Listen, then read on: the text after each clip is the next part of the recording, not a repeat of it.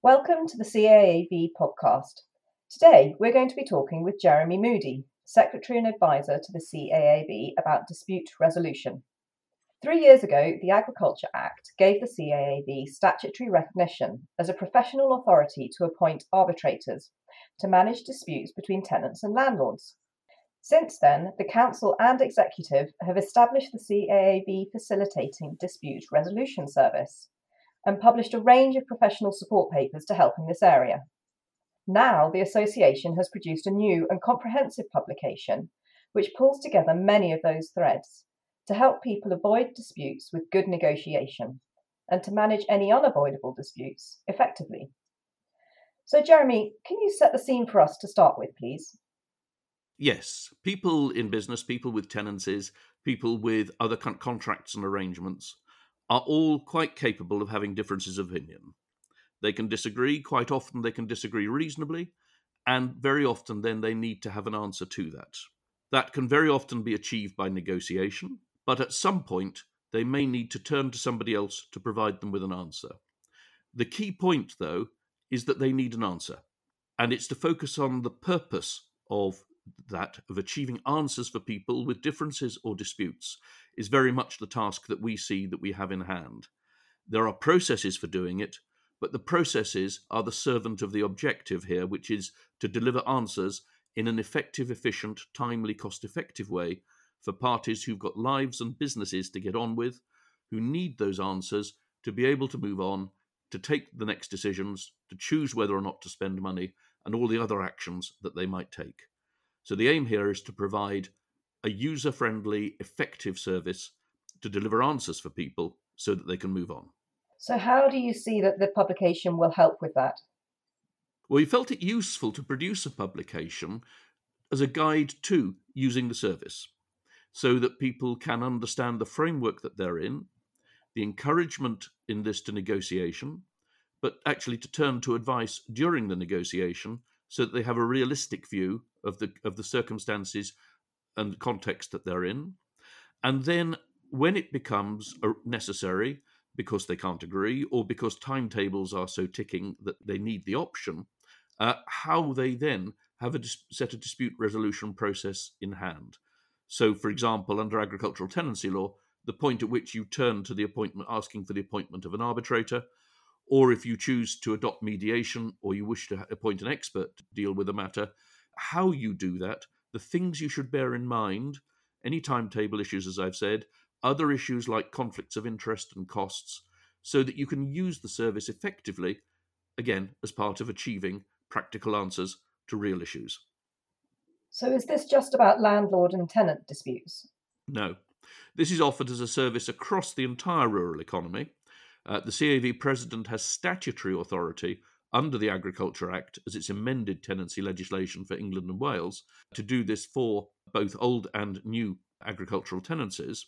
But the service itself is available for parties who wish to use it in all parts of the United Kingdom, in all sectors of the rural economy. So it could be disputes over development contracts and options. It could be about conservation covenants. It could be about environmental agreements. It could be a partnership dispute. It could be something under a sales contract. It could be a supply contract. It could be any of those areas where people are looking for disputes to be solved by people with knowledge and experience of the rural world that is the context for their own dispute. So what emerging areas do you see which might cause challenges in the years ahead? I think the big two that we would see are firstly that as the agricultural transition in each part of the UK unfolds, and obviously it's moving fastest in England, but it'll be moving soon in Wales, and we're expecting legislation in Scotland, and Northern Ireland has already begun its phasing away from basic payment.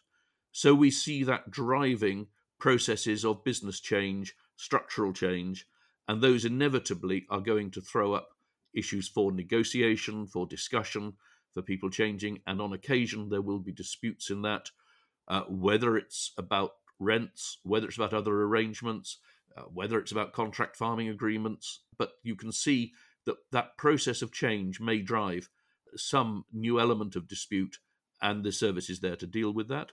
The other new and emerging area is, of course, around where we might be with environmental agreements. So agreements for biodiversity net gain, possibly agreements around nutrient issues, agreements, various areas that we're exploring even what's actually at stake. All those agreements will need disputes clauses, and we're happy to be there and serve them. But of course, all the old reasons for people to have disputes will remain. There will be tenancies, there will be partnerships, and I can remember a solicitor who, in his round of retirement speeches, observed that 40 years earlier, when he joined his firm, partnership disputes were the biggest source of professional activity. And as he left the firm 40 years later, partnership disputes were still the biggest source of professional activity. So this doesn't remove any of the older issues, but it brings new ones. Another area that is prospectively interesting, there are other areas now coming forward for dispute resolution under other legislation. The first of these concerns the Electronic Communications Code.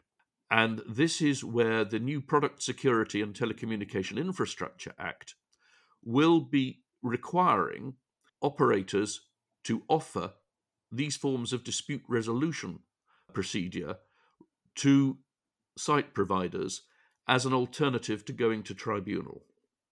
And we are strongly supportive of that, and we're very happy to provide, again, an appointing service for that as a way of trying to bring easier and more practical answers to what has been a very contested sector. The other area is a bill that has now gone through Parliament and requires the Secretary of State for Energy to look at electricity cables and there to provide for, again, other forms of dispute resolution, like arbitration and expert determination or mediation, to settle questions of compensation for major power cables. And again, that is an alternative to the very expensive process and quite challenging process for many people of going to the upper tribunal. And again, we are very happy to encourage that trend. We see this as good. We see, again, this part of getting people access to fair and timely and cost-effective consideration of their problems to give them answers. So a whole number of areas in which this could develop, old and new. There have been a few words coming up there. We've got negotiation, mediation, arbitration. Could you maybe just explain a little bit about how they differ and how much this is about negotiation and how much it's about the arbitration side? Yes, these are, if you like, the steps to dispute resolution, going along that path. And the one that people do every day, everything from discussion through to anything more formal, is negotiation. These are two people with an issue between them. They're trying to find a way forward around something that's difficult or dealing with something directly that's difficult. And they talk about it and they look at this and they say, well, what is an answer for me? What is an answer for you? Do I know what you want? Do I know what I want? What matters to me? What matters to you? How can we find our way through? A lot of these don't have to be zero-sum games whereby you lose for me to win. There can be things in it for both people, and that can help people find their way forward. So negotiation is a theme to run right through this. Even if you go through to arbitration and beyond, even into the courts, you can still be negotiating to arrive at the answer that suits you rather than what somebody else might decide. So never lose sight of negotiation in all of this. People can dig themselves into fixed positions. They may not understand everything that's important in the case.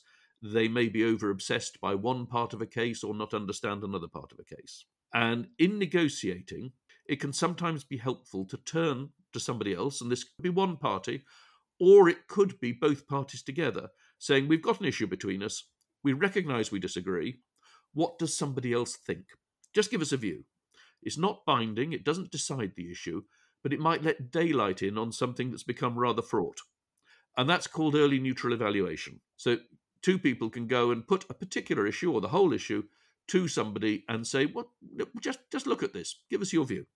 And that may, as I said, cast daylight on it. It may help them understand their own issues better. It may help them actually settle. It may certainly enable them to understand their argument.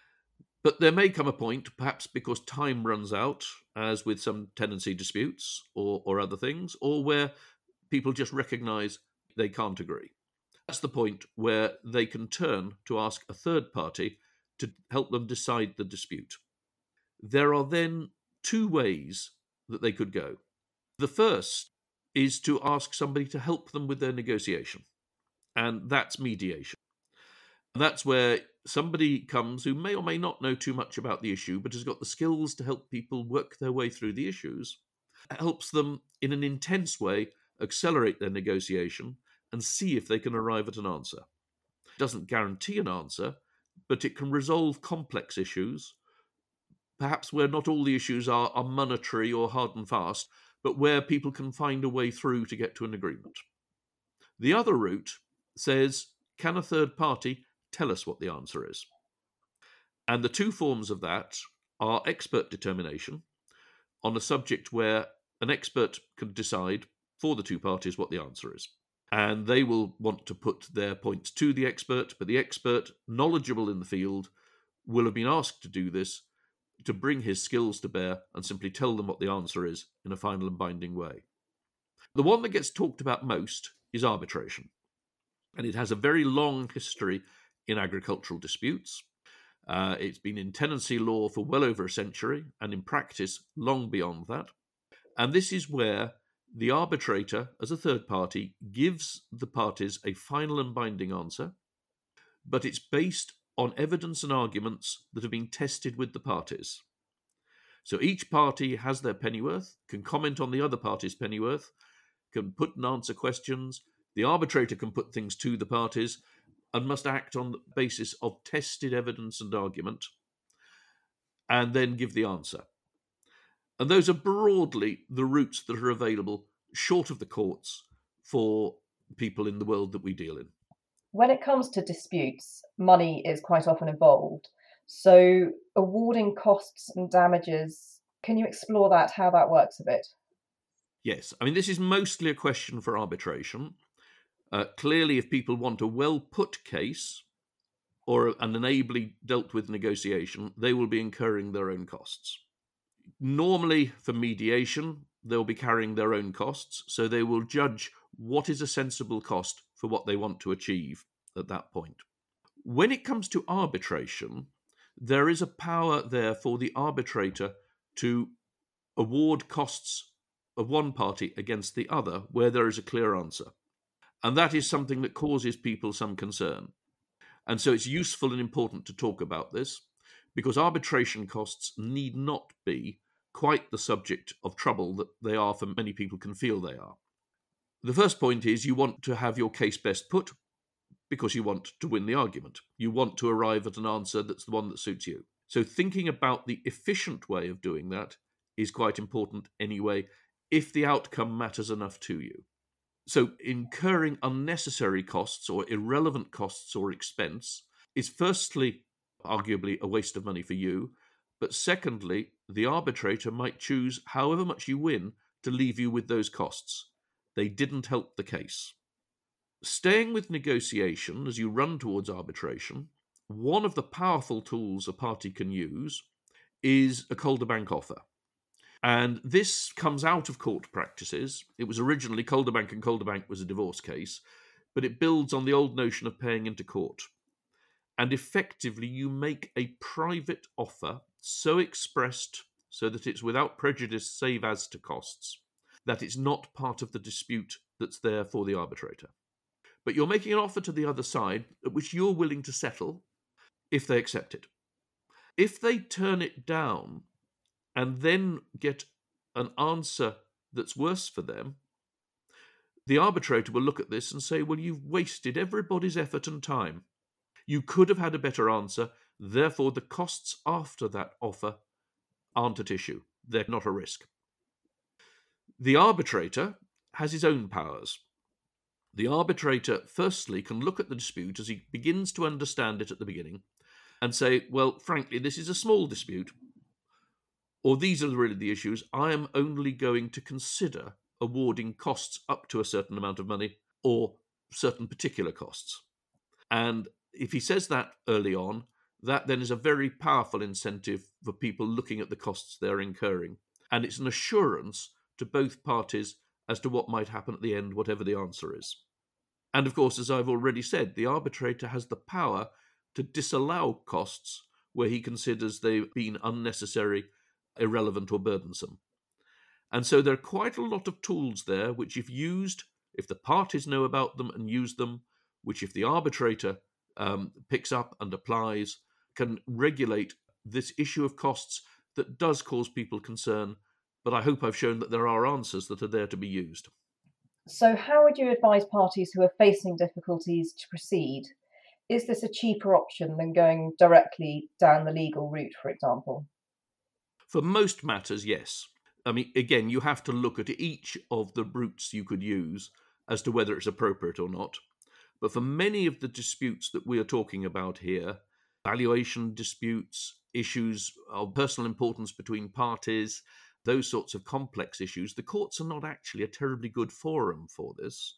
But if you have an issue where ultimately it turns on what does the law mean, then the courts are there for that. One of the problems with the courts is, of course, that the entire system is jammed. It's overloaded. It becomes expensive in that way. The additional legal support that's needed brings cost, and you may be years before you get an answer. And that is a real problem when you're dealing with disputes that are measured out in fractions of people's lives. The faster they can get an answer, the more that they can get on with their life and their business. If disputes take years, that eats into people's active business lives, generational succession, and the rest of this. And I think that matters as well. So the costs then in a dispute are, unlike the courts, you pay for the person dissolving the dispute, the mediator, the expert, the arbitrator. So that's true. But that is normally less than the cost that a party may incur in seeing a proper representation of their case. And they may want an expert to give opinions. They may want somebody to argue their corner. Again, this doesn't have to be lawyers. In all of this, these are more informal structures to arrive at practical answers. But I think between cost and time for most disputes that we're looking at, these other routes, alternative dispute resolution, are much more attractive and user-friendly for the parties. And what is more, the courts over the last couple of decades have been very strongly wanting parties to use these other routes to ease the burdens on the courts themselves. They want parties to find their answers. They don't want to be burdened with unnecessary cases that could be sorted otherwise. So between my arguments and the courts wanting it done this way, these are generally the better, cheaper, more effective answers. Now, there are other professional roles in dispute resolution. You mentioned expert witness just earlier. Can you explore a little bit how they work and when they might be needed? Yes, it's very easy to spend time thinking about who is the person resolving the dispute and how they might look at it. But there are, as you say, other professional roles. One of the most important ones in this is, as you mentioned, the expert witness. And that's, again, looking at it particularly in terms of arbitration. And for over 2 centuries, the courts have recognised that while nobody but the judge is supposed to have an opinion in a court, they need the benefit of professional expertise. Ultimately, it's important to a court, and here in arbitration, to have a professional opinion. And so expert witnesses emerged as a means not of giving evidence simply of facts, but of professional judgment and understanding of situations. So what a rental market might be, how things might work for a succession, how to understand the issues in a partnership or looking at a renewable energy agreement or whatever it might be. And parties can have expert witnesses. The court sometimes might want to have a single joint expert and one person to advise the court or arbitrator. That person, because of the privilege of giving an opinion to the court, not just fact, is under a very strong obligation, owing a professional duty not to the client, but to the arbitrator, to the process, to give a fair, objective opinion as to what the outcome should be. They're there to help the process. They're not there, however much the client paying for the expert might think, they're not there to be a hired gun to give the client's own view. They're to give a dispassionate view. And That's a very important role, and it's one on which arbitrators and then later on courts place very great stress. Another role is that of an advocate, somebody who can then present the arguments. The expert is there to present an opinion. That is a professional matter. The advocate, where necessary, shapes and puts the case, and so tells the story in the way that best explains it. Because at root, the whole exercise, once you've gone to a third party, is not to splutter, it's not to make assertions, it's to explain and give facts and give evidence and persuade a third party, the arbitrator, why he should find for you. Why is your case right? Why should somebody who doesn't know you, doesn't know your farm, doesn't know the other party, why should he find your argument the better? And so stepping back, and we're going right back to early neutral evaluation, you were beginning to look at this sense of understanding in your argument what somebody looking in from outside would actually think. And here the job of the advocate is to present your arguments in the best way possible so that the arbitrator can understand them. If they have weight, give them weight, can come back with the right questions. But again, we're all looking at trying to do this efficiently. Focus on the key issues, not on 20 different unimportant things, the two things that really matter on which the decision will turn. And that, again, is a very important role. So, how are your own members selected to manage a particular case? What qualifications do they need? The qualification for being appointed as an arbitrator is that they be on our panel of arbitrators. And those went through rigorous interviews on their knowledge of arbitration legislation, because one of the attractions of arbitration is that it comes with a formal framework of statute law around it that, subject to anything the parties agree, gives the arbitrator significant ability to drive the case forward in an effective way, giving them answers. So very much that interview focused on their knowledge and fluency in how the Arbitration Act works, how they would handle cases, how they would understand difficult situations. And we went through that process and appointed a panel of arbitrators. We have also appointed a panel of mediators for the different skills involved in mediation. When it comes to appointing somebody to determine a case as an expert, we would normally look for people who have been qualified for 10 years, but there we would be looking at the particular expertise required. Because at this point, an expert determining a matter does actually have to be expert. And I can go back to, for example, one particular case many years ago where the issue in dispute was the value of the stock of commercial fish in a fishing lake. Now, most people wouldn't actually have any expertise in that, and that's the point where we would look beyond the membership. We would far rather deal with our responsibility by appointing the right person to give the expertise to help everybody to the answer than be particularly precious about whether or not they were members. It's the right person. And in a case like that, or it could be a mushroom farm, or it could be something very particular about a breed of cattle, or it could be something else where actually the number of people who are really expert in that could be very, very few. And that's where we would look to appoint the right person, as we would in the other cases as well. So, does this service apply across the whole of the UK, or are matters different in the devolved regions? Yes, our service is available across the whole United Kingdom, so Wales, Scotland and Northern Ireland. In Scotland, our Scottish member association, SAVA, has a statutory recognition as arbitral appointment referee, so people can turn to it to appoint an arbitrator if they can't find another route. But we can accept and give and make appointments, whether it's for arbitrators, experts or mediators, on all the range of rural disputes across the United Kingdom. It's simply the statutory power for either a landlord or a tenant on their own with an agricultural tenancy to ask the President of the CAAV to appoint is limited to England and Wales. But we cover, as we've said earlier, the whole spread of disputes beyond that and the whole United Kingdom.